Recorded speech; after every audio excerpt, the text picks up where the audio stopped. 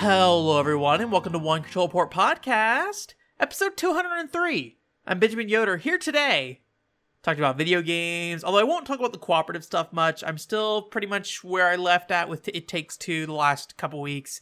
Also, Final Fantasy 15 Comrades, nothing really new there. Just kind of upgrading weapons still and things like that. I think depending on how things go in the next couple play sessions and how people are feeling, that sounds like it might fall off here soon. And then also, I went ahead and started up Nier Replicant. So this is not the cooperative thing. Nier is not a multiplayer game. But yeah, I picked up Nier Replicant pretty much on launch day. The same thing with Battle Underworld. I went to a Best Buy down here and went and just like grabbed it. And I've been having a good time with it. I think it's very strange because it's very much that original game. Like they pretty much kept that game intact. They gave it a new coat of paint. It's got a nicer, well, quote, nicer graphics. I saw some people complaining about how they changed some of the visual design. That's just kind of the nature of remakes and things like that. Things are going to change and people are going to prefer the original. I like the original Xenoblade Chronicles graphics in the Wii version, but you know, that's just how it kind of goes.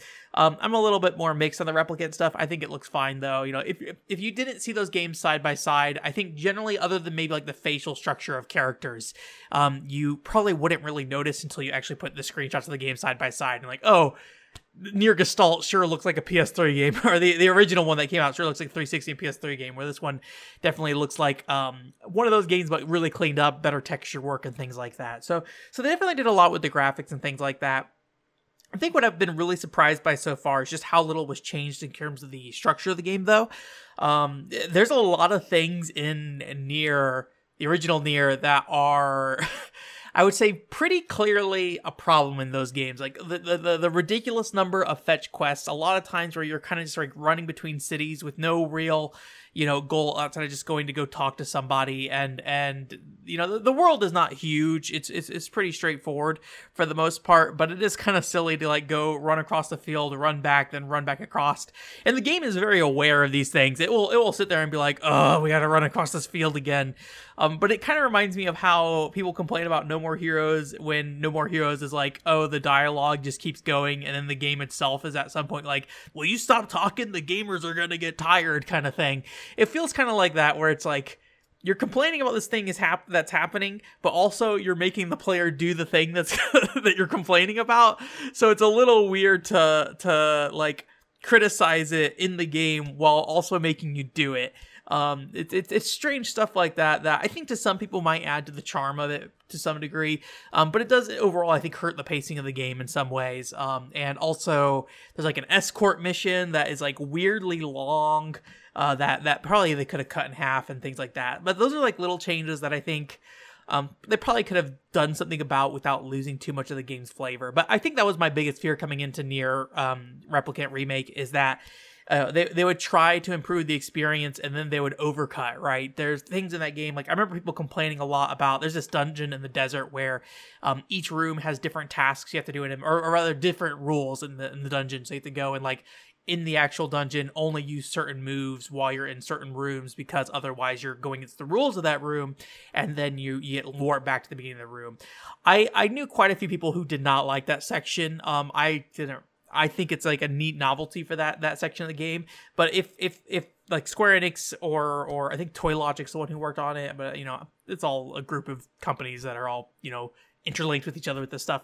But if they decided basically that they, you know, that was not a undesirable part of that game, and then they decided to remove it, I probably would have been unhappy. So I'm generally more in favor of them just kind of leaving the game as is. I'm just kind of surprised they didn't really clean it up as much as I think some people were maybe, or at least maybe just as my expectation that they would do more to change the game. Really, where all the changes come from is in the combat. And I'm kind of the mind, at this point, I have not beaten it. I'm on the path to getting to ending A. I'm pretty close. I think I'm about a dungeon or dungeon and a half away, maybe. I think there's like a one more dungeon I'm very much aware of, and there's another section of the game, I can't remember if that is like a full dungeon or if it's just like a couple rooms or something.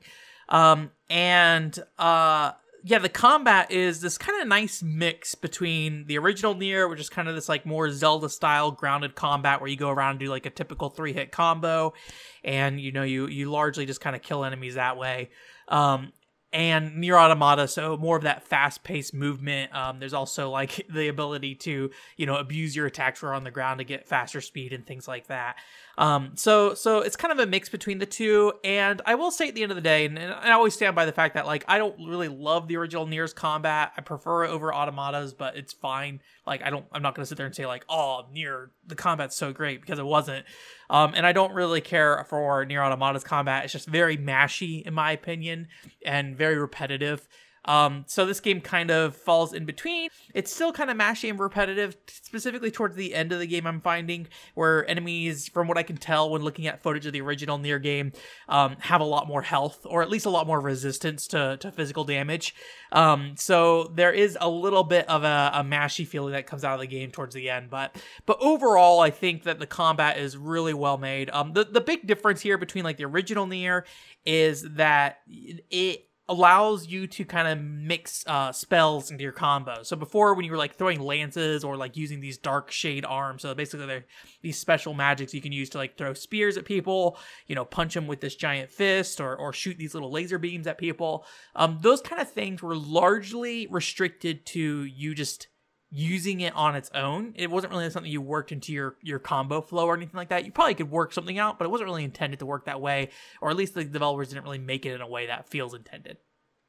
In this game, you can like mid-combo throw spears, throw those fists out. You can be running around, throw the spears, things like that. So they really did a great job of intermingling the magic and combat of this game, from as far as I can tell so far. And I think that the combat itself definitely feels a lot more flashy in an Automata style, but it doesn't necessarily get to the point where you're like juggling enemies around and things like that. It is still very much, here's a pretty straightforward combo that you're doing mixed with like heavy attacks. And it's very grounded combat. You can like pop enemies up a little bit, but not like a lot or anything like that. So I generally think this game has the best combat out of all three of these releases. The big thing is that I just don't think the combat is amazing this time around either, but I think it does a better job of mixing the combat, the melee and the magic at the very least, between the two. So in saying that though, one thing I am having trouble with this game is, and I kind of expected I would have trouble with this, but I wasn't quite sure how, why, or if it would be something that's a problem with me, or if it's a problem with the game. And that is the choice of keeping only the original Japanese main character. So if you don't know, with the original Nier, when that came out, they basically had this brother-sister story. It's a little brother trying to help out his sick sister. And that is the traditional story of Nier, like the original story that they made. And then based off basically what I've read before is the Western marketing at Square Enix was like, hey guys, in the West, what would be better is if we had like a bulky warrior or whatever that's going to sell better in the West. And it sounds like Yoko Taro and that team was not particularly happy about that choice, but after a bit of a negotiation, they basically decided to make two versions of the game. One that came out on PS3 that had the boy as the young character, and then one that came out on the 360 that had the adult as the main character. So you have this like, probably like 13-year-old boy in the initial game, versus like this 40-year-old dude in the Japanese version. So, and when Nier originally came out here in the West, even on the PS3, they still used the 40-year-old dude. They did not bring the kid over at all. So it's kind of exciting in this release to get the brother Nier, because we haven't had him before. There's definitely been mods out there and things like that, but there hasn't been a official release of that stuff. And so we get to see like kind of this different perspective. And when it comes to the dialogue, from what I can tell, all the content is the same for the most part. There's some slight changes here and there because obviously the context of the relationship is a bit different. But for the most part, all these interactions, all these things happening are exactly the same for the most part. So, and I think this is true for a lot of Nier fans. There's a lot of love for the older Nier in the Western release, and even though I think most people were very aware that there wasn't that he was not the original choice of the developers, I think people really came to love that character for a lot of reasons. I think a lot of it's like novelty. It was before the dad wave in games, I feel like, or at least it was the early start of the dad wave with like The Last of Us and God of War and things like that. So it's a bit more novel, and then also the fact that I don't really know anything about Japanese culture specifically outside of just like what you consume from media and things like that. But I think generally main characters in Japanese games tend to be younger characters. That's not 100% true, obviously, but typically you have somewhere between a kid who's 13 and all the way up to maybe like 21, and if somebody's 25, they're like the grizzled veteran of the group in some ways. That's again not always true. I'm sure you could pick out examples that are separate if you really sat down and thought about it. But in the case of like the mainstream context of what Japanese games were, especially in 2010 when people were like, it was 100% at the time when people were like, oh, angsty teen Japanese role-playing protagonists, I'm so tired of them, kind of thing. Whether that was real or not is a whole other thing, but that was the perception at the time. And I think there's a lot of love for this very novel main character in a Japanese action RPG. So it's a little hard for me to say if my love for him is because of that time kind of thing. But I was trying to really keep an open mind with the brother, and still am trying to keep an open mind. But last night I sat down and really started comparing the dialogue between the two characters, between the one from 2010 and the more recent localization, and I'm finding that the older Nier, I think, is a better character for the group dynamics of that game. And I think a lot of it comes down to the fact that he's an older character and that he's kind of on equal footing with characters like Kaine and Weiss, who are, these kind of, they're kind of jerks. Like, everybody in this world is kind of a jerk for the most part. And not everybody, but there are a lot of jerks in this world. And Kaine and Weiss are very much jerks, but they're very playful jerks in a lot of ways. And that's kind of what I really liked about the original Nier, is like this very crude world that is also has a lot of touching story. Like it's very kind of sappy in the way of with a lot of Japanese games of like, hey, friendships will overcome everything, but at the same time you have Kaine over there talking about ripping people's eyes out and like pissing in their eye hole sockets, and it's like, all right, like that kind of balance was really interesting in that original game. And with the adult Nier, I think he was able to play off of those characters a lot better because he was a grown man. He had the ability to, be a part of those conversations a bit more and be a bit more aggressive in his responses, versus the brother Nier, who, being a kid, is just kind of a kid. And in a lot of ways, it makes him feel like he's kind of inferior to the rest of the group. And in some ways, it feels like Weiss is kind of guiding him to some degree, more so than being a partner. And then like there's some dialogue that in the original release, like the original US release, I should say, like Nier would say something that was kind of like a funny joke, but in this release specifically, it's like Weiss is saying it instead. But it's like recontextualized through Nier to say something. So there's things that I think were better distributed out throughout the group dynamics there. And I'm just not feeling that in this game. Now, I'm going to tell you right now, if you go back and look at the dialogue, 99.9% of that stuff is going to be the same. It's the little touches with the main character Nier that I think really kind of push that game over the edge there a little bit. So it's a little hard to put into words, and I think I might, because I know I talked a little bit before about doing a Nier video to some degree, specifically about kind of why I prefer the original Nier over Automata. And like, Automata came out 5 years ago at this point. Like, I honestly, and I don't really enjoy talking about Automata very much because have very negative opinions of that game, and I just feel like I'm just kind of rambling into a hole all the time about that, which is fine. Like, you don't need to listen to me. It's been 5 years. I've yelled about Automata enough. And if you like Automata, I'm not saying that you shouldn't like it. Enjoy yourself. Enjoy the video games you like, right? And I just kind of feel like dredging that back up is just kind of like useless at this point.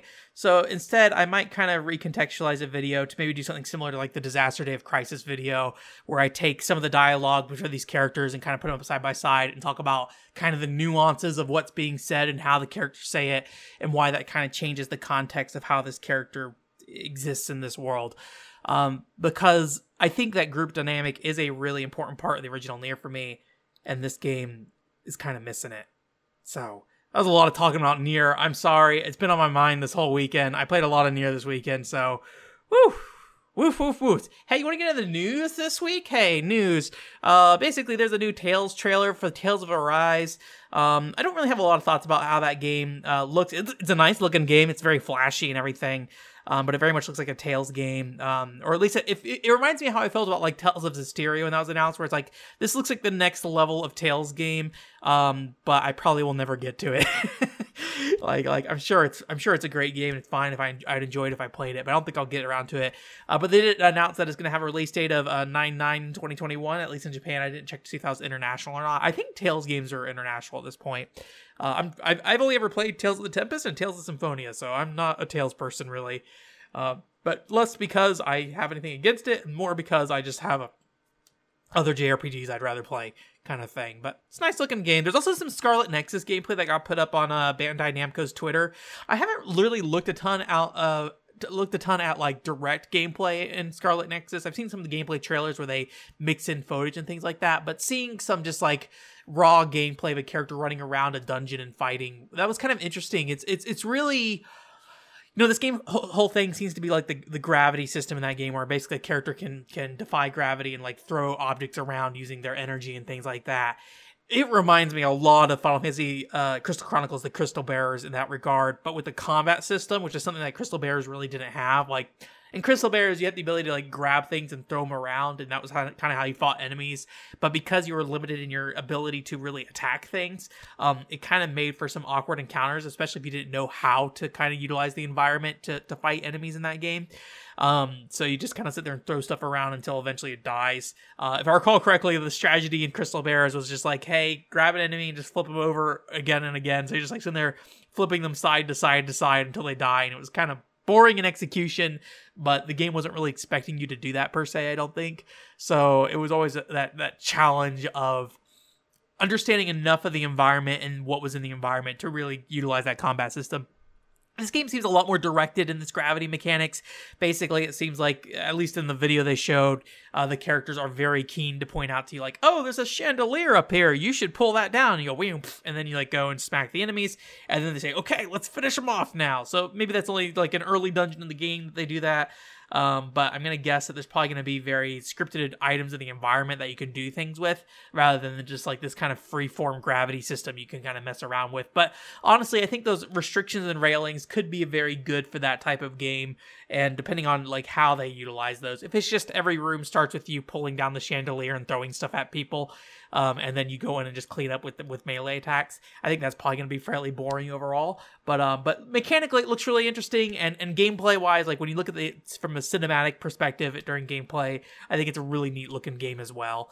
I'm not sure when that comes out, actually. I'd have to double check, but I think it's coming out soonish, if I recall correctly, although it feels like it's been like kind of like coming out soon for a while now. So yeah. PSO2 New Genesis has a June 2021 release date, although it did not say the specific day for that. What was kind of interesting about this, and this is something that's been ongoing, but is kind of interesting to see this continue to be reflected, is there's like a Japanese stream for the game, and they announced, I think, like starter packs or something.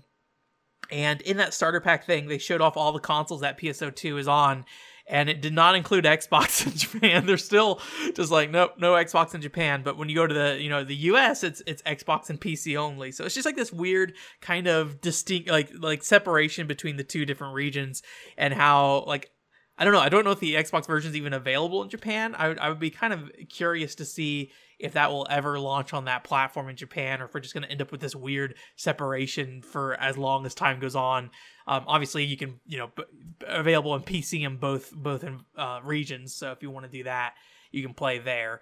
I'll be curious to see if Microsoft just holds the PSO2, indefinitely. I'm going to guess they're paying some amount of money to keep that on their platform. And I'll be curious to see if it ever comes to PS4. I remember when it was first announced, Phil Spencer was kind of wishy-washy on whether it'd come on PS4 or not. I think he more or less said it was up to Sega, but I'd imagine that they've got, partnerships and contracts and things like that they got going on in the background for that reason. I think Yakuza 7 was also kind of billed as like an Xbox first game here in the US as well. Despite, I think the Xbox version kind of getting if I recall correctly, a underwhelming port in Japan. Like, I think specifically had something to do with the languages in the Xbox version in Japan. Like, it didn't really particularly handle Japanese well, if I recall correctly. I'm saying this all out of some distant space in my mind, so don't like repeat that without doing actual research on that, because I'm literally just throwing out some garbage. My brain is like, isn't there something of the other happens with that version of the game, I think. So yeah. One thing that's kind of been neat coming up here with Nintendo is that they have Pokemon Snap coming out. I don't believe it's out yet. Pretty sure it's coming out sometime soon. But maybe somewhat expectedly, they're trying to kind of bring back the printing feature of Pokemon Snap. So if you didn't see, or if you weren't aware at the time, with Pokemon Snap on the Nintendo 64, you could basically save pictures of the Pokemon you took. And I think you have to bring your cartridge in. I don't think it was like a memory pack thing. I think you brought your entire Pokemon Snap cartridge in to like a Blockbuster Video. And if you put your cartridge in the machine, you could basically print out little pictures that you took in the game to take with you. So with the release of Pokemon Snap in Japan, they have the ability to print pictures from your game from Lawson's. I'm not sure how that interaction happens, if you're bringing your console there, if you're logging into an account or something along those lines. But that's kind of a fun thing. But in addition to this, they're also partnering with like this little portable printer that you can also use with your Switch. Or it's kind of weird. It's one of those things where it's like, yeah, you can take pictures from your Switch, upload them to your phone, and then use your phone to interact with the printer to go ahead and print out pictures that way. But it is not limited to Pokemon Snap. It looks like it's pretty much, I don't know if they actually limit it down per game, honestly. It might be something that it's like just any picture on the Switch, but the ones they showed were like Animal Crossing, I believe. Pokemon Snap was another one, and I'm missing one more, but they had one other game they showed it with as well. And so you could actually use this little portable printer to print out pictures from the game too. I'm always kind of interested by the fact that these integrations that Nintendo's doing with a variety of like kind of outside applications from Nintendo is through usually a mobile app. And I wonder if that is to kind of like protect the integrity of the Switch's software. Basically, don't put situations where the Switch is communicating with this printer directly, right? So maybe it opens up less vulnerabilities to them. But I don't know. To some degree, I feel like connecting to a smartphone specifically might be even more worse. Although if you're just sending data to the smartphone rather than sending anything back to the Switch, that means you're basically able to just send data one way instead. But yeah, I guess you could do that with the printer too. I don't know. Don't listen to me. It's very interesting that Nintendo has like the smartphone middle piece to like a lot of things, like their voice chat applications and things like that. And I'm kind of curious what the thought is behind that. Obviously, most people have smartphones these days, or at least most people in like an audience that is buying the Nintendo Switch probably. So I don't really think there's a lot of need for there to be some other solution that's like a direct solution, but it is this kind of like weird extra step they make you get involved in. There's actually like a Final Fantasy 14 photo book thing out there now that you can do too, where basically I think you can just take your screenshots that you took while playing Final Fantasy 14 and basically get them printed in a book through Square Enix. I think it's like $50 for a book, so it's not particularly cheap. But that's like a cool, fun thing. I mean, like with MMOs, at least when I was playing MMOs, I imagine it's still the same today. They're like, to some degree, people like live in those games, right? And that is like a big part of their lives. So like the memories they develop across an MMO can be like really special things. So being able to like create a photo album from that is, I think, a really fun thing. Obviously, to some other people, that probably would look like a really silly, goofy thing, and it probably is kind of a waste of money if you could just pull the screenshots on your own. But it's a fun little thing, right?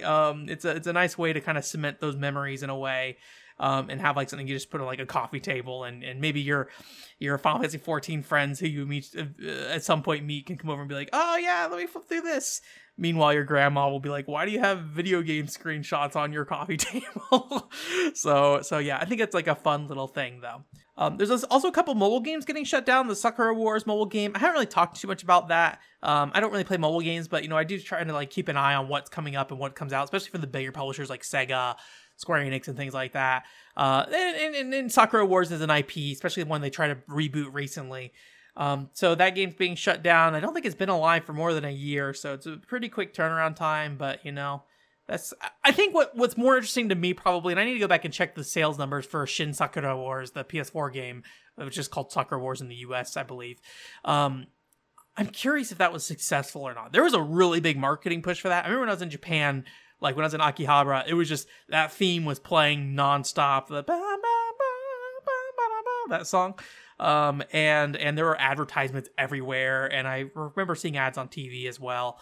I'm kind of curious if that game would be considered a success at Sega these days. I get the feeling that maybe it wasn't, but I feel like a lot of Sega games, I'm just like, they come out and I feel like, I'm like, did that sell well? And usually the answer is, it sold okay. Valkyria Chronicles it was a similar situation. So yeah, I'm kind of curious how this did. There's also the Star Ocean. I'm gonna mess up this pronunciation.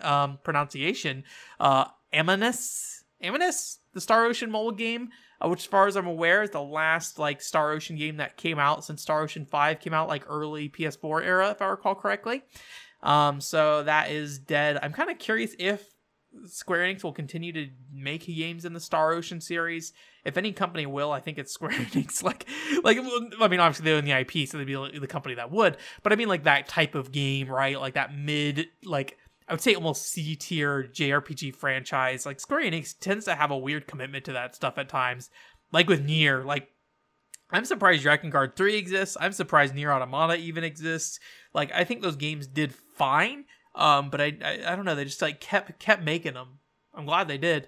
But it's like weird things like that. So I wouldn't be surprised if we see another Star Ocean game someday.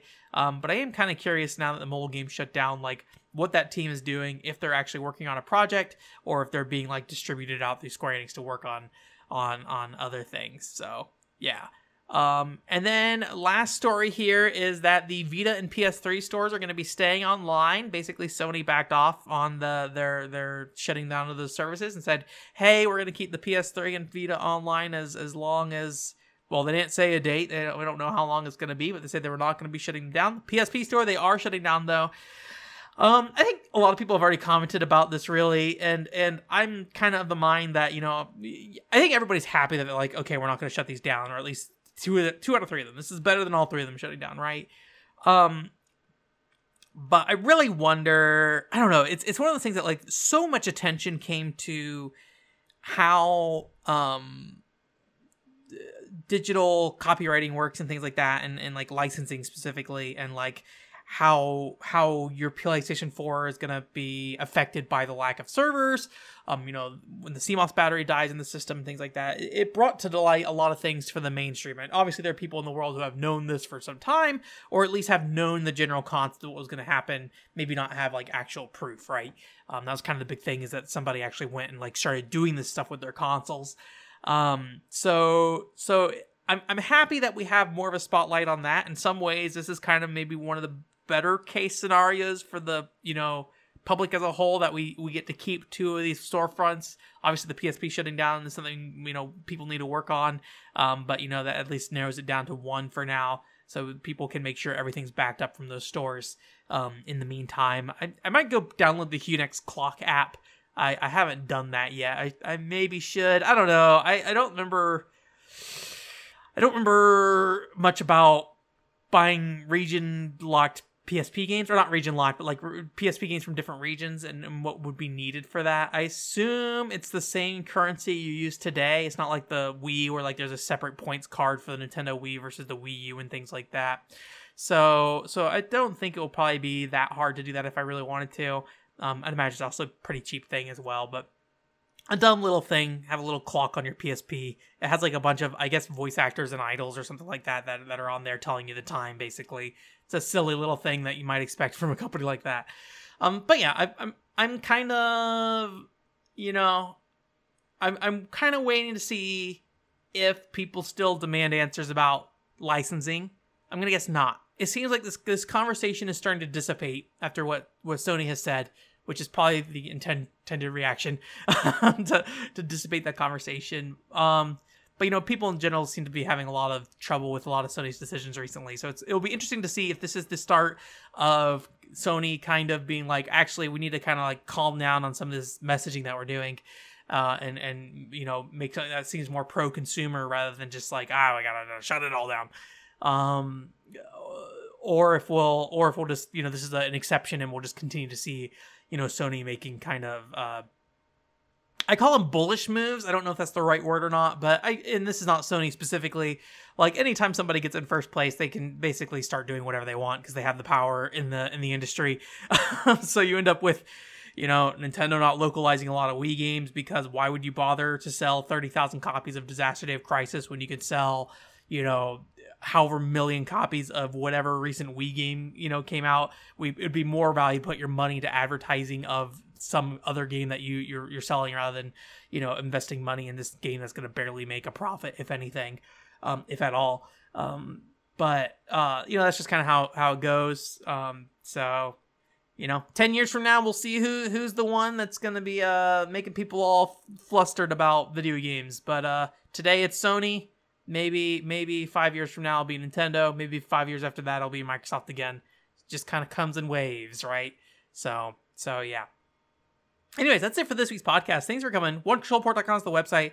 Like I mentioned earlier, for the Nier video, I'm still kind of figuring out what it will be. But, once I finish up at least ending A of Nier, I think I'll take some time to think about what kind of video I want to make for that. I'm leaning towards that kind of Brother Nier / Papa Nier comparison video because I think that probably makes sense, given what I'm thinking about the game right now and things like that. And then also after that, I plan on kind of shifting over to doing some PCFX stuff. So once Nier's done, that is my next focus, is getting to PCFX stuff. I actually got the PCFX mouse back, so I'm able to do that. So should be good to go on that. And then also I'm going to try to play through a couple games and also revisit certain games and kind of get some ideas about like how you could approach them a bit differently than I did, to hopefully better improve the experience of playing it as somebody who doesn't speak any Japanese or anything like that, or understand any Japanese really. So I'm planning on doing that. If you didn't see it last week, the Megasudo 2096 video went up where I basically talk about the PlayStation 2 backwards compatibility issues with that game using my specific PS2, the 77,000 PS2. That I have a pink one from Japan, which is why the thumbnail icon is pink. So that video is out there if you want to go look at that. It's pretty put it together in like maybe about 24 to 48 hours, so it came together pretty quickly, but that was about how the other backwards compatibility video was. There's definitely things with the script that I think kind of suffer a little bit, but that's kind of the nature of working on a faster timeline like that. So in some ways, it's like I would rather spend all the time in the world editing the script so I can make it better. But at the same time, I think that also leads to situations where we go like 2 months without a video because I'm so caught up on this specific part of the script that I cannot figure out how to fix. And I just keep putting it off, revisiting it, reworking it, and then being like, it's still not fixed, and keep doing that. That's how Valkyria Revolution takes 6 months to get done, even though you already have a foundation to work off of. So yeah. And so that's probably gonna be the next focus.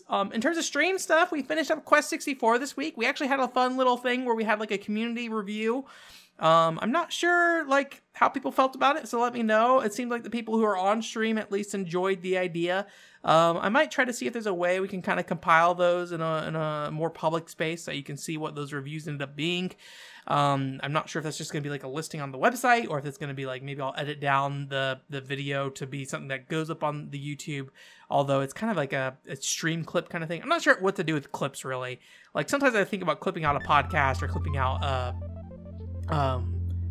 YouTube video, like a specific chunk of it, or stream or something like that, and it just takes a lot of time and figuring out what's a good clip and how to distribute that. I don't really want to flood my YouTube channel with a bunch of clips for the podcast, right? So yeah, I don't know how to feel about that. We'll see maybe in the future, but otherwise that's pretty much it. Anyways, thanks for coming. OneControlPort.com is the website, and we'll be streaming some Odama this week for the GameCube using the microphone. So hopefully that goes well. If we do not stream Odama, or if Odama does not go well on stream, we will switch to something else. So yeah. But otherwise, I hope you have a great week. Bye.